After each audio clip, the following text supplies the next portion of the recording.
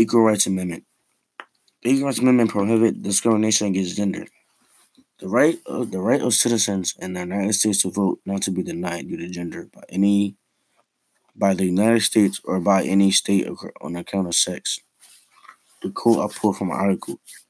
Congress should have power to enforce this article by appropriate legislation. Congress is stating that denying women to have voting rights or denying any other right is illegal, according to Congress, the 19th Amendment. The article helped out for women and how the 19th Amendment law developed. Another quote. The 19th Amendment to the U.S. Constitution granted American women the right to vote. Women have the right to do the things like vote and cannot be denied by any state according to the 19th Amendment and the law. I'm reading this article called Feminist Jurisprudence, and it is talking about political, economic, and social equality of sexes. This topic has more to it than just seeing women being viewed as not humans and not being granted voting rights. According to the U.S. Senate, the Equal Rights Amendment was passed by the U.S. Senate and sent to states for ratification. On March 22nd, 1972, and first proposed by the National Woman political party in 1923. The Equal Rights Amendment was to provide for legal equality of the sexes and prevent discrimination in the basis of sex. This is when the amendment was decided in 1972, and for ratification, it's like the action of signing or giving formal consent to a treaty, contract, or an agreement. Looking into the quote and reading this article, I found that this is everywhere in life, and that the article feminists believe that the history was written from a male point of view and has male values.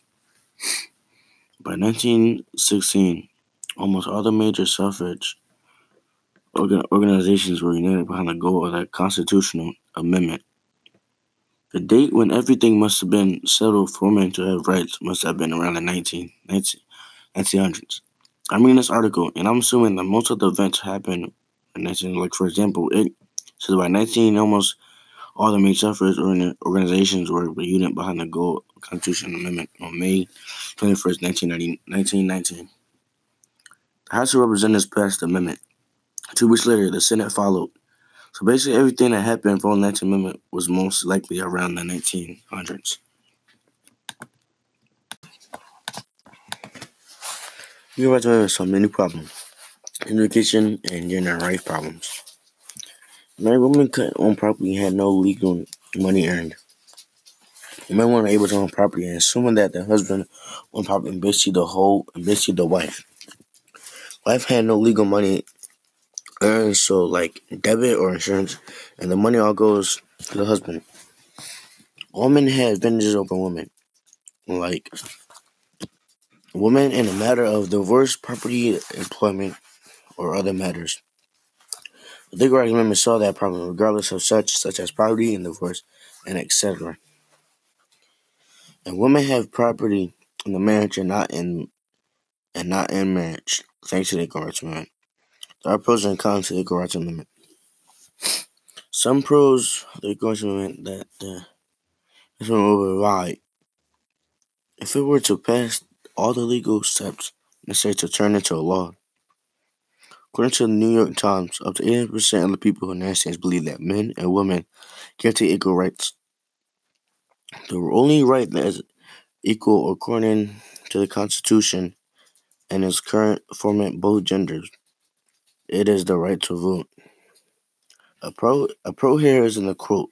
People believe that equal rights amendment help guarantee the amendment, and women are able to vote and do the same thing as men, and be able to own property just like men. According to the New York Times, 80% of people agree with the fact women should have same rights as men according to the Constitution. Its current format for both genders being able to vote regardless of sex. Thank you for listening to my podcast.